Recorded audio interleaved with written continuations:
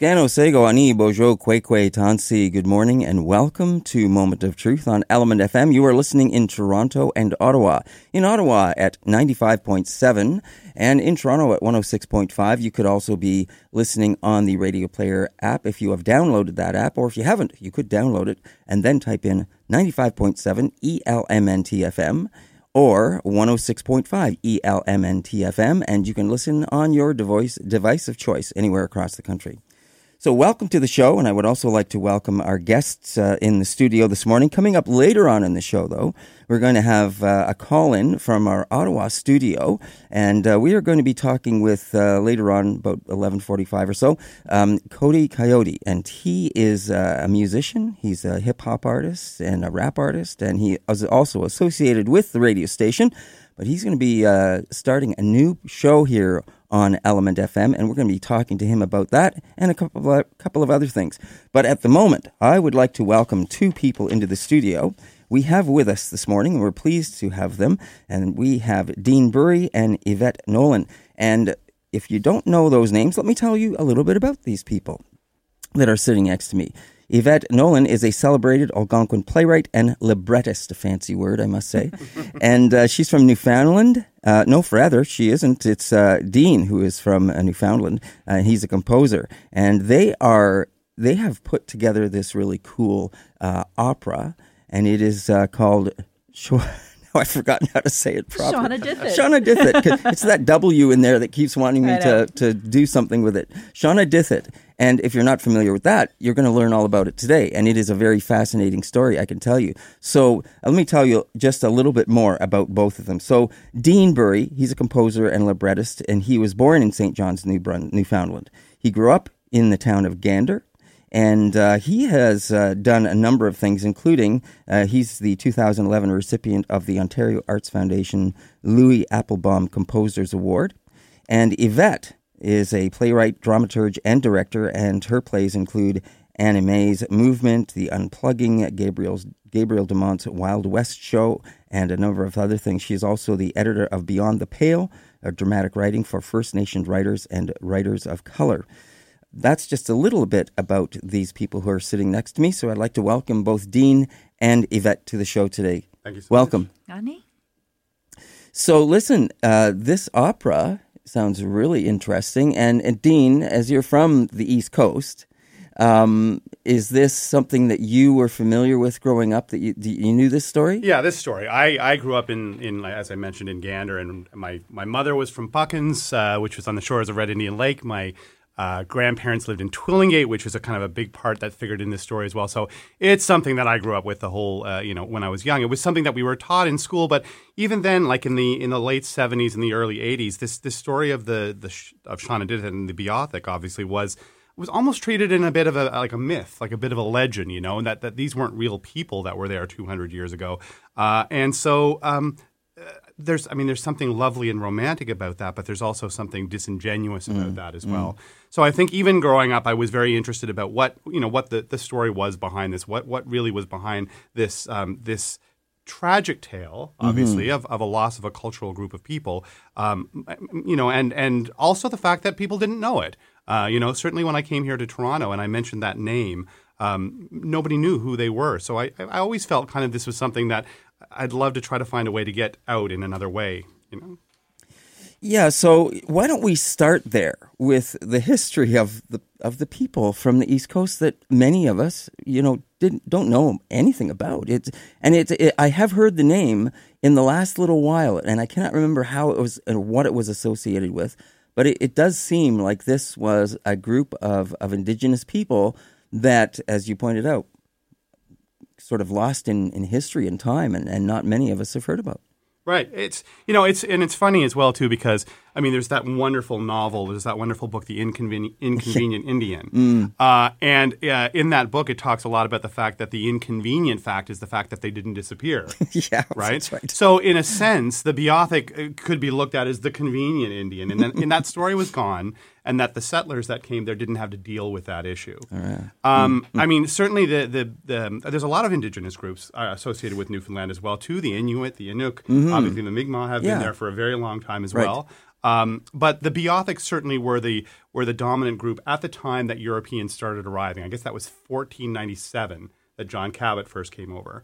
And so, in fact, all these terms, redskins, all of these things come from the Beothuk. The Beothuk cover themselves in red ochre, and those kind of initial contacts were the things that that kind of created the stereotypes that went back to Europe, or the tropes that went back to Europe. I think one of the main things with the Beothuk is, of course, all indigenous groups suffered under settlers and colonial impact, but the Beothuk never managed to make real contact. Early in their history, there was a time when there were some recorded good meetings, but for the most part, English settlers moved into the northeast shore of Newfoundland, which was the Beothuk summer home. They spent the summer basically on the shore, fishing, getting shellfish, those kind of things, and then they wintered near Red Indian Lake, which is where the caribou herds were as well. But when the English kind of started coming and staying longer during the year with fishing, that pushed them out of those plots. And instead of kind of any sort of trade developing, obviously the beaver trade, the fur trade was something that began relationships between the Beothuk and settlers in other areas. The Beothuk retreated.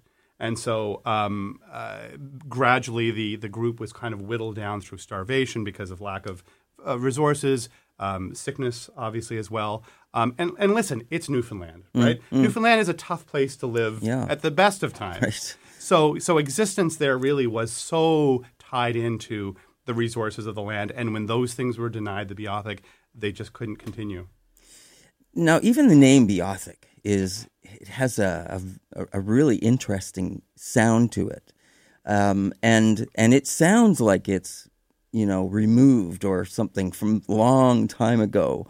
And it certainly has a different tone in terms of the kind of language that was spoken. And when you mentioned that they retreated, in a little bit of research that I did, they seemed like a people that didn't really want to really mix with Europeans that much. And I read something about that when Shaunadithit was asked to do something, that they said no, they'd kill people. To go back to her people. Yeah. That's something that you've dealt with in the libretto of the opera as well, right? Yeah, I mean, in the story that we're telling, the things that we know about Shaunadithit and the story, she was 5 years in the house of a judge, and then this man Cormac, who had been trying to make contact with the last of the Beothuk people, he traveled all over Newfoundland looking for them, trying to meet them, trying to sort of capture some of their culture, and wasn't able to meet them. And then he discovers that Shaunadithit is working as a maid in this judge's house, and he goes to see her, and is so excited because he can learn something about her. He takes her to St. John's, and she lives with him for the last few months of her life. And the whole time he's like, "Where are your people? How can I find them? If we could find them, we could reunite." And she's like, "Yeah, no, because we don't want to meet your people. Like nothing about contact has been good for us, and therefore, no." And so even if there had been a hope of reunion for her with the last of her people, wherever they had gone off to, our idea is that she would not have done that. Yeah. Because they had, we also tell the story, one of the drawings that she had made is about the taking of Mary March, which was the English name given to Demostewit, her aunt. And they had taken her, the colonizers had taken her to St. John's to try and ostensibly build some kind of relationship between the Beothuk people and the settlers. And she got tuberculosis. She got the coughing sickness. And so they returned her and she died from the coughing sickness. And that was sort of like, so the Beothuk, no wonder they're running away from the settler. It's like nothing you do. And Dean's written a beautiful piece of music inside the opera about you men of the world and the things, the gifts that you bring us, coughing sickness, guns that rain fire on our people. Right. Like nothing about this relationship is good. Yes. Which is kind of one of the reasons we're telling the story, because here we are 200 years later trying to make some kind of good relationship with the people who came after us, right? So we're trying to make a new relationship. We're all, there's this lots of talk about, I'm making air quotes, reconciliation these days. But how do we make reconciliation if we've never actually had conciliation, right? So we have to start further back. And that's part of telling this story, is like, if we're going back to Shauna Diffit in the early 1800s, then we're looking at how long this relationship has been dysfunctional between First Nations and the people who came after, and how that has brought us to this moment now where we're all grappling with the results of residential school, Scoop, everything, right? So that's part of the story, is like, how is the past connected to the present, and what can we do with that to go forward in a good way? Yeah, because, I mean, the bottom line is, no, we can't change what the past was, but we can change the way we look at it. We can reframe of what actually happened. And listen, we're a couple of artists. I mean, we've created an opera about the story of Shauna Diffit. We're not necessarily saying that this is the absolute truth either. Sure. But it's another perspective, and it is so different to be seeing this story told from an Indigenous perspective than just from the colonial perspective that it's always been framed in. Of course. And let's talk about that a little bit later. But before we move on, can we talk a little bit more about because I'm sure that when you started to research and go into this, I'm sure you found other things, or you discovered things about the Beothuk people themselves. So what do we know about them that you can share with us that adds to the story? I think, like, one of the things as well, too, as I mentioned, my grandparents lived down in Twillingate. And so part of my research, but I've been kind of working on this in one form or another for about 20 years. Yep. I did my master's degree at U of T, and as my thesis was a small part of this story, where the point of the story where Shauna Diffit and her mother and her sister basically give themselves up. And like I say, I pretty quickly discovered that this wasn't going to be my story to tell exclusively in this way. I needed to find a different way to do it. But when I was doing that research, and certainly down in Twillingate, well, there's a lot of people down there that believe that they actually have Beothuk blood as well. And I think that, again, like that there was this real definite story when I was growing up and in school that Shauna Diffit, the last of the Beothuk. That sounds great, right? Isn't it the last of the Mohicans? Like, that sounds like a really good title for a movie, right? But great titles and reality are two separate things. So I think that that's the thing, is that that I discovered was that first moment, and now in talking with all our Mi'kmaq collaborators that we're working with, the reality that no, this just wasn't the end. That this wasn't the end, and it does go on, and we need people to kind of start coming out and acknowledging that. I think, it really changes the story a great deal. When you say this wasn't the end, or this isn't the end, what do you mean by that? Can you elaborate on that? What do you mean? Yeah, I mean, there's a couple of takes that we're doing in the libretto as well, too, with the 12 or the 14, right? And when we did an early libretto workshop, once I had, Dean had not written any music yet. It was the story essentially, and the words in the mouths, and we did the workshop with some of the Mi'kmaq artists and Marion Newman, who was playing Shauna Diffit. And there was a real challenge to the idea that the Beothuk people were gone. One of the things was, she talks about the numbers of people who are left, and that 12 took off around the lake. And in the libretto, I made the Cormac say, what about the 12? Where are the 12 gone? We kind of left that door open so that those 12 Beothuk people could have gone on and continued to have a community elsewhere, so that there is actually a Beothuk bloodline going on in Newfoundland, maybe Nova Scotia, like further on like that. That's part of it. There's, the Mi'kmaq and the Beothuk were neighbors, so there was intermarriage, there was community. So the Beothuk go on in that. Okay. So those are the things we were playing with, and then also the idea that because Shauna Diffit lived, because she left these sketches for us, and that now 200 years later we're responding to these things and creating art out of them, that we are all sort of or the artistic descendants of this woman and her work. Just to follow up on what she was saying as well, too, that the whole idea of the 14 that went around the Great Lake, I remember from my history books that exact same thing. So you read that little bit, and then it was immediately followed up by, they may have integrated with other groups, but there's no kind of proof of that. And that cast-off sentence, which, wait a minute, like, that's huge. Right. That is huge. There may not even be proof, but we can't ignore that fact. The difference between the utter genocide of a people, or the fact that a group of people like this go on. That's important, but that's the kind of things that traditionally in the past have been let go. That's right. We don't need to worry about that because that just complicates things. Yep. Right. So, having said that, do we know if some of their culture or practices or language has somehow, moved on? Or? It's funny because the source material for this piece is very much through the colonial gaze, right? It's like Cormac, Howley, like the people who wrote those things down. The lexicon we have like 300 words in Beothuk that were written down, but of course they were written down by a white guy who was trying to decipher what was being said to him in Beothuk. Yes. So.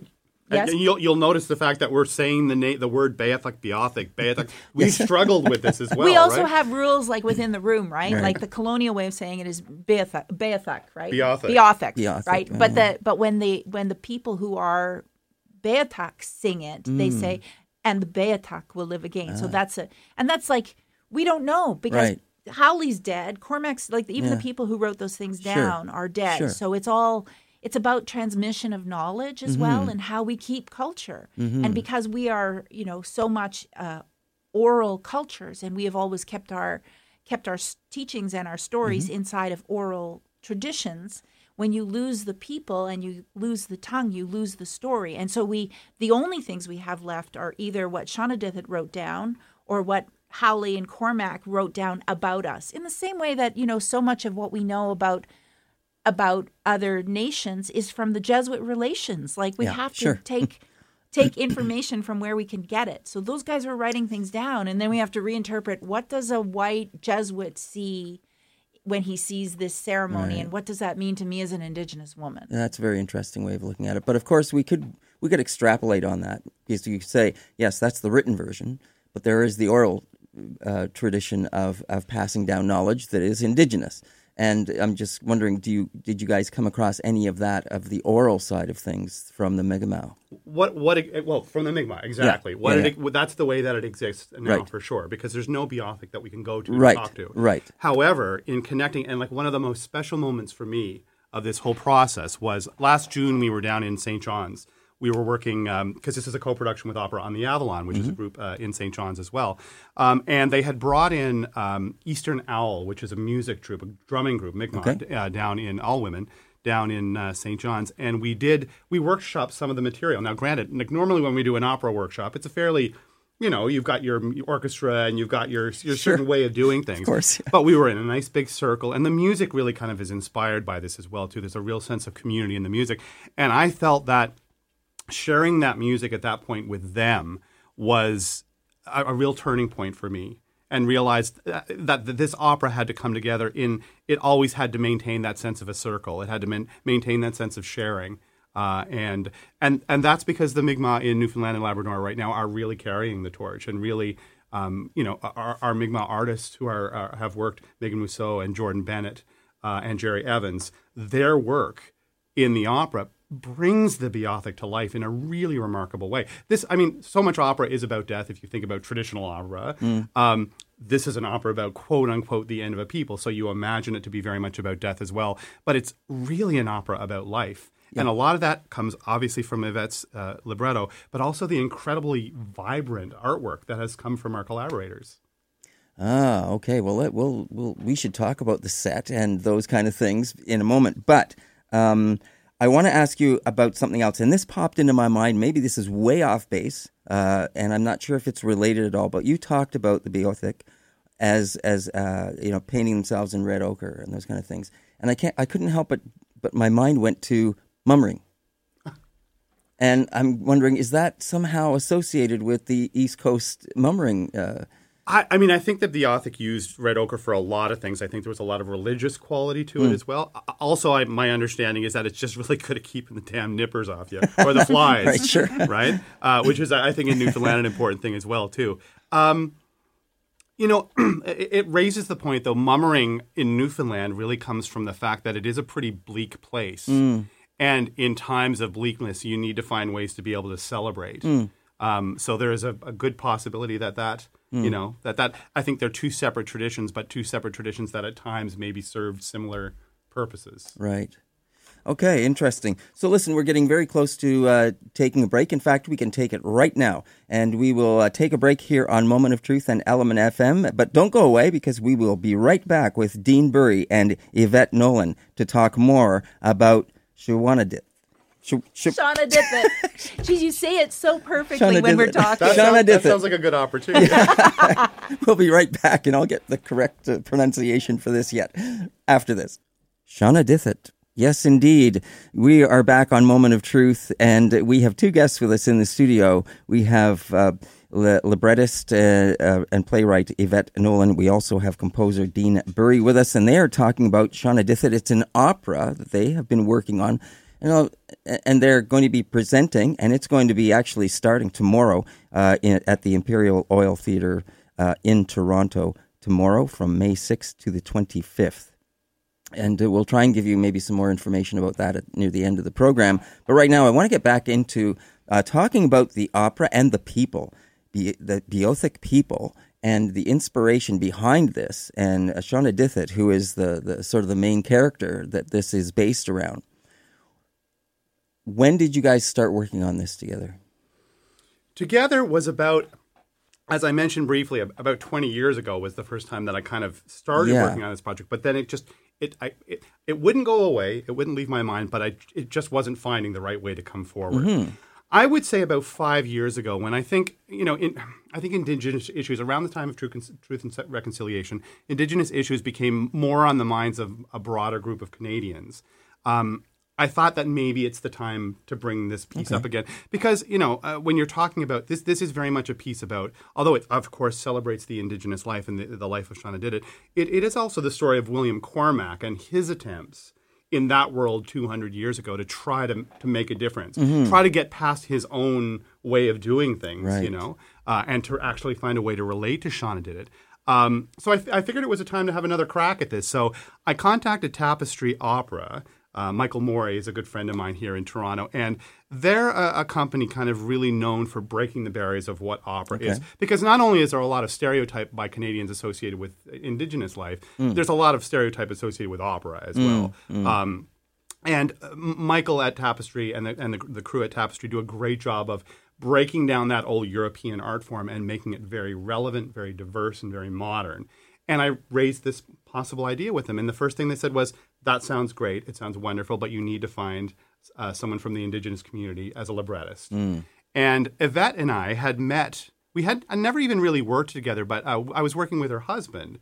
And we had met about 20 years ago down on the East Coast. And even at that time, I'd started talking about it. And so I had to get her phone number from someone else. I'd seen you a few times here in Toronto. But I needed to call our friend Charlie and say, do you know what her phone number is? And I called her up and I said, Yvette, this might be a weird request, but you remember that opera that I was talking about years and years ago? Would you be at all interested in writing it? And there was a pause.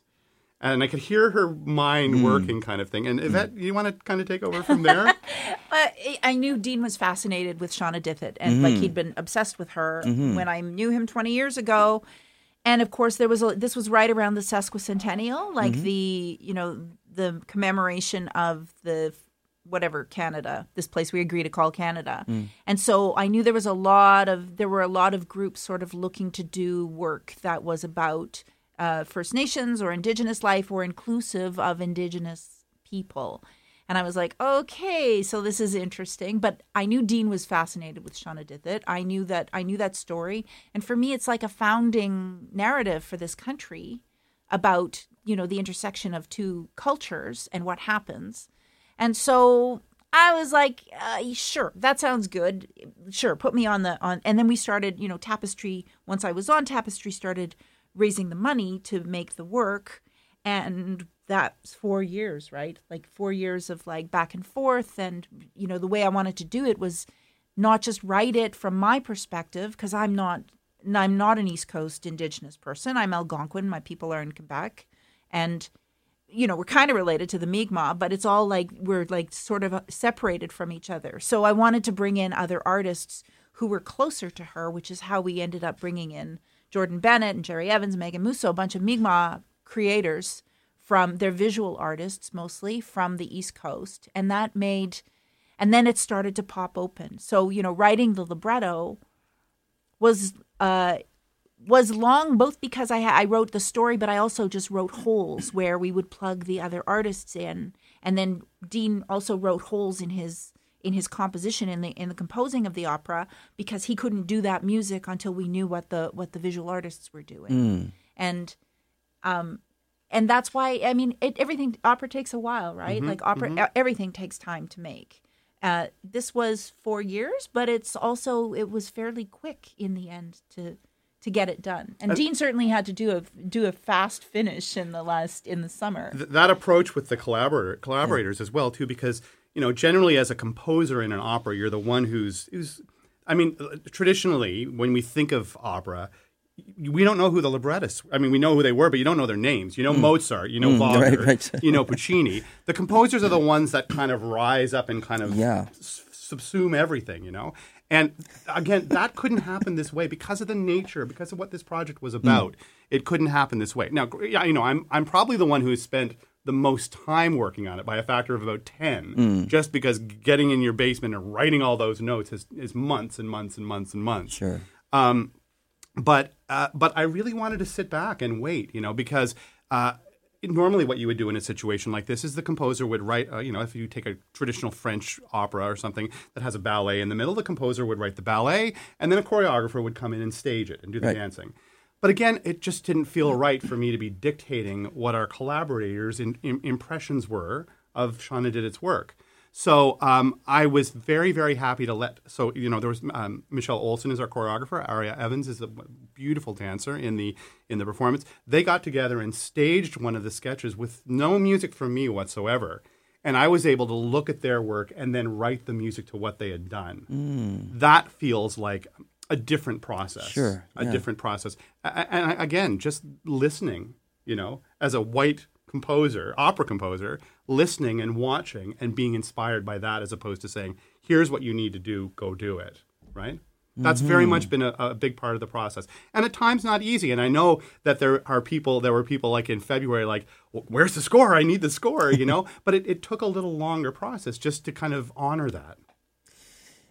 So it is an interesting process that you're talking about, and getting the collaborators that you did that were Indigenous to be brought in, and how that affected the whole thing. You mentioned earlier about you sitting in a circle, and there must have been a lot of exploring, I'm guessing, in terms of ideas, in terms of people's heritage or people's culture, and how that blended into this. It is, and one of the things that came out of there's a beautiful soundscape that Dean has made. This is so much not a traditional opera. Some of it is very like what one would expect when you go to the opera, but some of it is like rocks and shakers, and it's the sound of the wind and the sound of the waves and the sound specifically of pebbles when the wave comes in and then pulls back and the pebbles go. So Dean has scored that, and we play it. Like that's the way the opera opens. So there's a huge element of nature. And we did that in St. John's in the circle. Dean handed out like water bottles with popcorn and beans inside of them and a bunch of rocks. And then we did that, everyone who was in the room, the singers, the drum group, the Eastern Isle drum group, the technicians, and we were conducted. And that was a thing that it both begins and ends the opera. So that's quite different. That's the kind of collaboration it was. Like it's everyone who has touched this opera along the way has participated in the creation of it. Even the name Shauna Dithit it has a mystery. It has a very alluring kind of enticing and I want to know more. It draws you in, just that name, I think. And my goodness, that's had so much to do with the score of this opera. People ask the question right off the bat, like, are you writing Indigenous music in this? And there have been a lot of Indigenous operas, and I know other composers who have been able to go to elders and kind of work in a community to learn a little bit more about Indigenous music. But it was never my intention, especially because we don't have the Beothuk to go to, to try to recreate Beothuk music. And from a very simple standpoint, that can be problematic. If you have a drum playing 4 beats, it sounds like traditional powwow music, or it sounds like traditional music. So trying to find ways to kind of go beyond that and create music that was really integral to my experience and Shauna Dithit's experience as well. And like the point that I came from in talking about the nature is that is something we shared. I've been on the same beaches that Shauna Dithit was. I've been in the same rivers that Shauna Dithit was in. And the sounds of Newfoundland, so the tides and the winds and the rain, all those things are things that we shared. As I'm, it's obviously something very important to Newfoundlanders. The weather is, tends to be a deciding factor of everything you do. But of course, nature sounds and nature is a very big aspect of Indigenous culture as well. So at the very first libretto workshop, and I should mention as well too, kind of for your listeners, that the libretto is the words of an opera. Thank you for explaining that. Oh, yeah, no problem, because it is a fancy word. Even the word opera, right? Yeah, it's a very fancy Italian thing. Opera is storytelling using every art form. That's what it is, right? And the libretto is the words. Yes. So when we did the first libretto workshop about a year and a half ago, Yvette starts the libretto off with 7 repetitions of the name Shauna Dithit. And our actors that we had there performing did it in a very stylized way. So they were saying, Shauna Dithit. Shauna Dithit. And I heard this sound, right? Right. And from that, of course, came the sounds of the tides. Of course. Came the sounds of the winds. And even the Dithit, this part, right. the rocks. Yes. So, Yvette talked about the fact that that shakers and rocks are a big part of these soundscapes. So we even have the shh of the shakers and the of the rocks. Yeah. So her name became a hugely important part of the score, definitely. And naming is so important for us, right? Like who gives names, who gets to call us things. Shauna Dithit was given a Christian, using air quotes, a Christian name.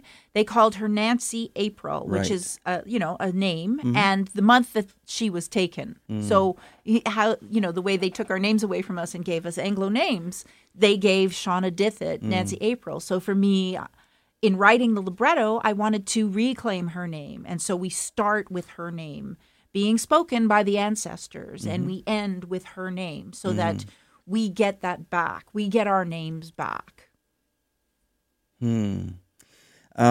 So you've started this. You're working on it together. You've explored this. You're bringing other people in, and thanks for explaining about the name and how that is pulled in. Oh, I wanted to just maybe challenge you a little bit on the 4-beat of the powwow drum, because if I'm not mistaken, that 4-beat is more of a non-Indigenous side of things. It's the heartbeat. It's right. That's the powwow, right? That's the powwow drum. It's more boom boom boom boom rather than boom boom boom boom, which is what we hear all the time in the in exactly. Hollywood. And Hollywood, that's what I wanted to avoid, because there's Yeah. so many Hollywood Right. tropes of what that sound is. Right.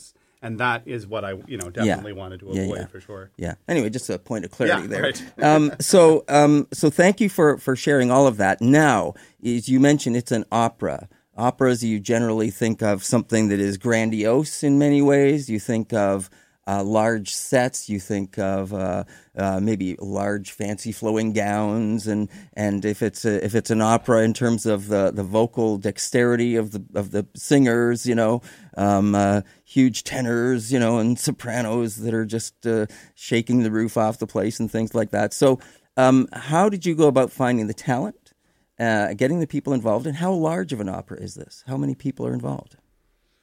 It feels really large to me. We have 6 singers led by Marion Newman, who's the Indigenous, the Stolo Keguth mezzo-soprano. And then Rebecca Cuddy is Métis, Evan Corbett is Nish, Asita is Sri Lankan, Dianthus Inuk. And who am I missing? Oh, and Clarence, who plays Cormac. Clarence Fraser, yes. Is Korean-Canadian. And so it's... there's a talent, like once you actually are able to see people of color and Indigenous people, it's like, oh, they're everywhere. There's a lot. I mean, both Dean and I wrote for Marion. We knew she was our Shauna Dithit from the beginning, because she's stellar, fantastic. She's beyond what we could have hoped for. So we both wrote for her, which is fantastic. And then we have a choir. The orchestra is 11 pieces. The maestro is up there with her. Rosemary Thompson, who's a fantastic conductor, needs to be seen more in Toronto, definitely. Oh, she's fantastic. Aria Evans is the dancer who dances, so she is part of the chorus. It feels really big to me, although it's not as big as others. Like, it doesn't have as many bodies as others. Sure. But it's a good point that you make, because we've spent a lot of time in various interviews talking about how this is not traditional opera. Mm-hmm. The voices are soaring and gorgeous. The orchestra is immense. The set I think will blow people away too. It feels like a very epic piece, and yet incredible intimacy within that as well. Nice. And the other question I was going to ask, but it's kind of an answer, but that was, why did you guys feel this lent itself so well to the opera format, It's, for me, opera is, my mother, for some reason, which is bizarre, loved opera.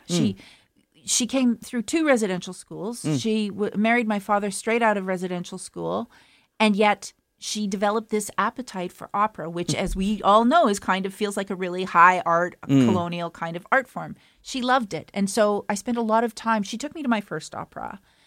And so I spent a lot of time trying to figure out what it was about opera that spoke to her. And it is the human voice. It is and especially because of the women who have voice in opera, even though they mostly end up dead, which is also a trope in opera, but they sing their hearts. And it's just a clearer kind of conduit between, I think, the human being and the creator or the divine. And that spoke to my mother. My God, she loved the opera. She listened to Saturday Afternoon at the operas. She went to operas when she could. The last thing she did before she died, just weeks before she died, my partner took her to an opera here at the new center. And she loved to dress up. She would wear her like Ron Everett cape and go and be. There was something about the opera that spoke to her. So there's something about the human voice that breaks down barriers, and you can get into people's hearts easier and faster. And since we're in that moment in Canadian history where it feels like Canadians are actually willing to hear things, a different narrative, then this is another way to get into people who may not know or may have been unwilling to listen. Now, you mentioned that there is nothing that we have tangible left from the Beothuk, including language. So I'm wondering about opera. You generally think of Italian, Spanish, German, so is it being sung in English? Is there any indigenous language wording or anything of that nature being used within the opera? There's certainly Beothuk language used in it as well, too. Yes. Oh, great. We had that 300, those 300 words to draw on. And you use them well? Is that what you're saying? Well, we have no grammar. Like Cormac didn't. So it's not that we can have her speaking in the language at any point, and that would be problematic, I think, and challenging as well. But again, to take the power of those words. Huishme, the word laughing. There's various words that we use in there. There's the beautiful one of my favorite moments from the opera is where Shauna Didit notices this sketch of a bird that Cormac has made, and she picks it up and says obseet, which is the word for little bird. Those kind of little moments it's a connection to kind of that, and kind of again hopefully keeping that alive a little as well, right? Yeah. Nice. So I would say musically, some of the moments where and again, like opera is very good at elaborating. Musically, you can elaborate, and oftentimes you don't want a ton of text when you're elaborating music because then you lose the text. So having those words here and there, like the Huishme section, allows me to kind of do fantastical things with the music while just relying on that one. This might be a terrible reference, but it's like in the Christian religion and writing like the Amen and the Amen that's used in the whole thing, or that kind of thing, right? So it's, I mean, it certainly has a sacred quality to it as well, I think, right? Do you have anything to add to that, or? Yeah, I mean, we sing in English because that is the tongue we've been left. All of us, who don't have our languages, who, for whatever reason.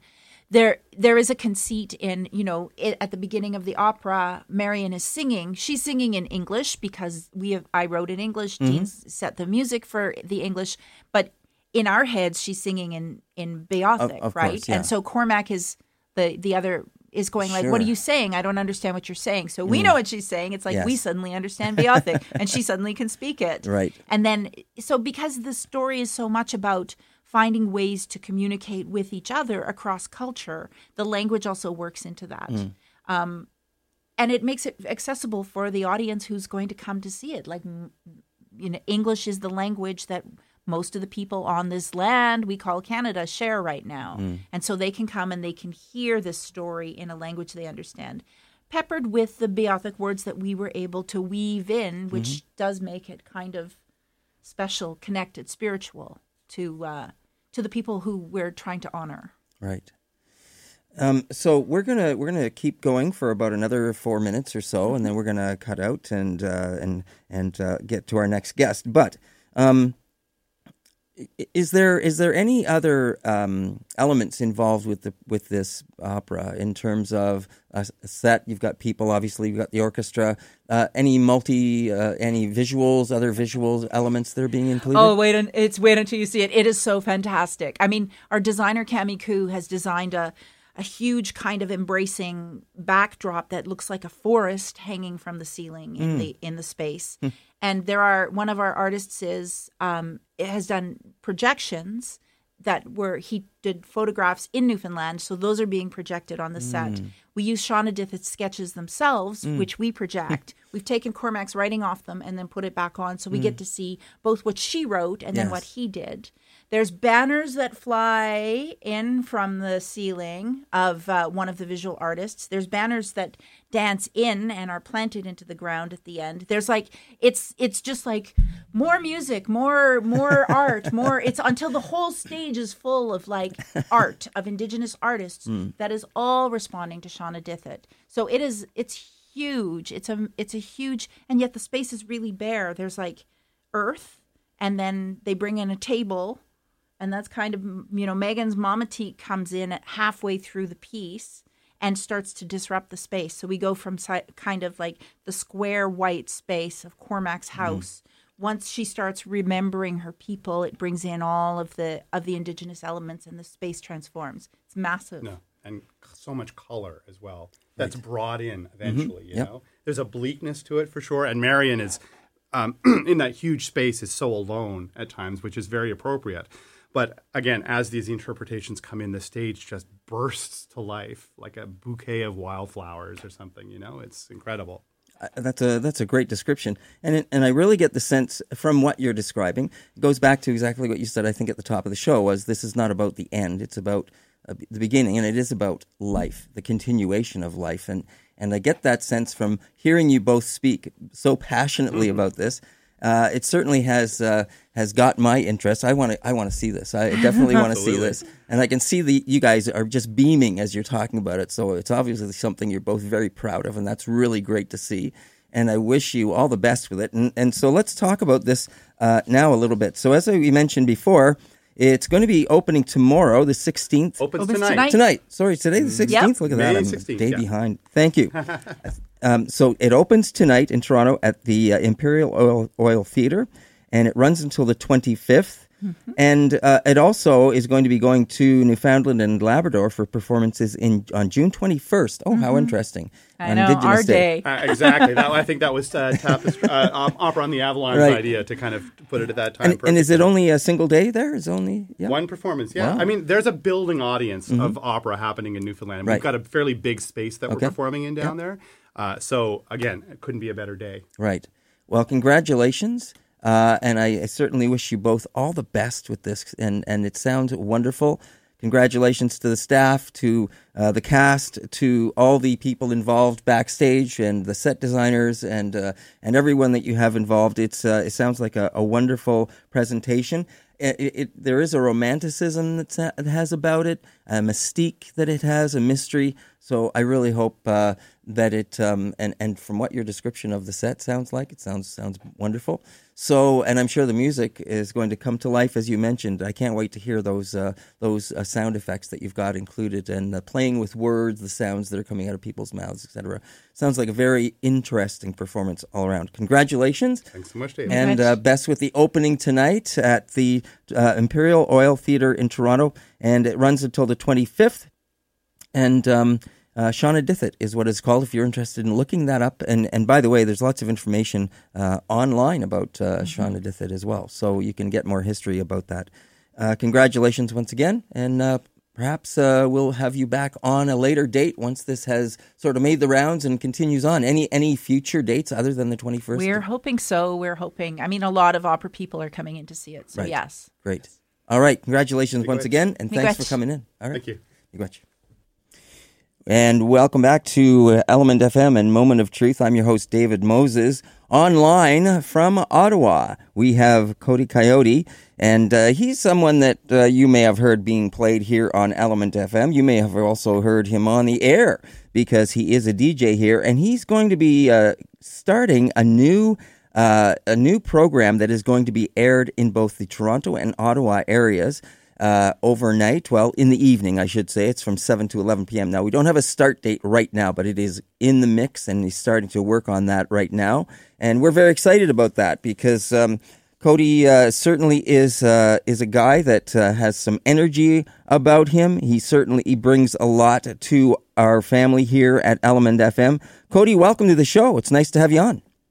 Hey, Ani, Miigwech, and it's great to hear from you. I haven't talked to you in a while, man. How you doing? Yeah, good. So you were born and raised in the Ottawa area? Yes, I was born and raised in Ottawa, but I'm actually Ojibwe from the Tachuan First Nation. My father was adopted in the 60s, and that's how we ended up over here in Ottawa. But yeah, like I spent my whole life here, man. Like I'm 27, and I found my way home 2 years ago. So. Oh yeah. So what was that experience like for you, going back home and getting connected? Well, like this music journey, it kind of brings you every which way, right? Mm-hmm. And, I ended up in Northern Ontario. I was doing some touring over by Temiskaming. Mm-hmm. And I ended up in North Bay where I met my first cousin. And that was just like huge, right? And everywhere I had been throughout like Northern Ontario, whether it was like Thunder Bay, going all around there, I just asked people, hey, do you know anyone with this last name? And they would tell me like, yeah, I know that person. And just from like word of mouth and connecting with different people, I was able to make that connection, right? And that, words can't even describe like what I was feeling in that moment, to be sitting across a table from my first cousin and be able to, try to puzzle everything together, right? But it is an interesting experience, is it? Because they bring things forward that either you've heard about or stuff that you may have touched on a little bit. I know from my own experience when I met some of my extended family from Six Nations and the area, and they brought pictures, and I don't know if this happened to you. They brought pictures of my family from years ago that I hadn't met, but there they were. I saw my oldest sister in a picture as a young girl, like 2 or 3 years old, and I was like, wow. Like if there was any doubt of connection, right there it is, right in front of you. So I don't know if you've had that experience yet, but that it only it sort of brings that mystery back into reality for you. Definitely, and like having the opportunity to speak with like my great uncle and just kind of get things put into perspective, on how he was taking residential school, and how my grandmother went to residential school, and my father being put up for adoption, and feeling the intergenerational effects from that too. Like that's really what drives me to advocate for kids who are in care. Before the radio gig, before making music and touring and stuff, I was working as a child and youth worker in a foster home, right? Mm-hmm. And that's where I thought I was able to advocate the most, just because like I understood the intergenerational effects, where they understood the direct effect. And since then, like I've been connected with an extensive family of 60 Scoop adoptees, like Colleen Cardinal, Elaine Kicknosway. A lot of people have helped me along my journey in terms of like, identity and reclaiming, what was taken away from me, years ago kind of thing, right? Yeah, and your family. So how does, you mentioned intergenerational trauma, how do you see that working in and through you, through what you are trying to do musically? So for me, like I focus on the positives, right? But I also share, and I understand, with being vulnerable comes strength. And being a public speaker and sharing my story about how I face bullying, and like articulating my story through my music. Like I have one song off my last record that I put out entitled "A Mile Away," which means all together. It's called Bloodline, and I'm just literally talking about growing up in Ottawa's East End. You know, the things that I witnessed, and just trying to reclaim that part of me and finding my identity and finding my family. But I think it definitely ties in to the work that I do, because it's like speaking our truth. You know, you'll come to understand that other people have the same truth, and there's a parallel there, right? And for me, I don't care about money. I don't care about any of that. I just care about like reaching people in a good way. And at the end of the day, there's so many people that come up to me, and whether it's in private, whether they're with their friends, and they'll just like share their experiences, and I'm like, hey, this is what I want to do with my life. These are the people that I want to reach. And I think ultimately, like when I put it into music, it's just trying to provide hope. So listen, we're all pretty excited about the new show you're going to be starting to launch here in both the Toronto and Ottawa areas. The Beat, it's going to be called, and you're going to be doing that from 7 p.m. to 11 p.m. nightly. That's cool, man, and congratulations. How do you feel about that? Miigwech, it's deadly. It's one heck of an opportunity, and I can't wait. You know, like it's being able to hit two different platforms at the same time. And as someone who advocates for bringing people together, I think that's like a really, really great way to do so. So I'm excited. So when you say that, what are you thinking about now as you look forward to putting this show on the air? You talk about bringing things together. You talk about family. You talk about intergenerational trauma and hope. You talk about looking at the positive. What do you want to bring to your show in the evenings for people? In the evening, like I just want to rock with people. You know, like we look at how things were in the 50s, 60s, and 70s, where there was like a lack of representation of Indigenous people in the music industry as a whole. And as an artist, as a human being, as an Indigenous person from Turtle Island, like I just want to advocate for the stories. I want to advocate for the people. And if someone has like an event that's coming up, like let me know, because I'm about community. I have been heavily involved here in Ottawa. I have also been to Toronto performing over there. And I understand that there's representation of Indigenous folk in both demographics. And ultimately, like I look at it this way, like it's our time. It's our time to be heard. It's our time to share. And it's our time to be represented in a good way. So I'm pumped. I'm pumped to bring that to the table. Great. It sounds very exciting. And once again, that's going to be from 7 p.m. to 11 p.m. nightly in Ottawa and Toronto. So at 95.7 and 106.5 on Element FM. And of course, people can always listen online as well. So that's the other plus. So, Cody, I know we're almost out of time here. So, is there anything else you want to add just before we depart and have to move on? Yeah, if anyone's in the Ottawa area in September, on the 13th, I'm going to be performing at the National Arts Center's fourth stage for the third time. The show is kicking off at 8:30. If people want to get tickets, they can go on the NAC's website. And if people had been there previously, we've sold out the venue twice already, and that was last year. So I'm quite looking forward to that, because I'm going to be performing a lot of stuff off my upcoming album, my Inkanag, which is going to be released in the summer. All right.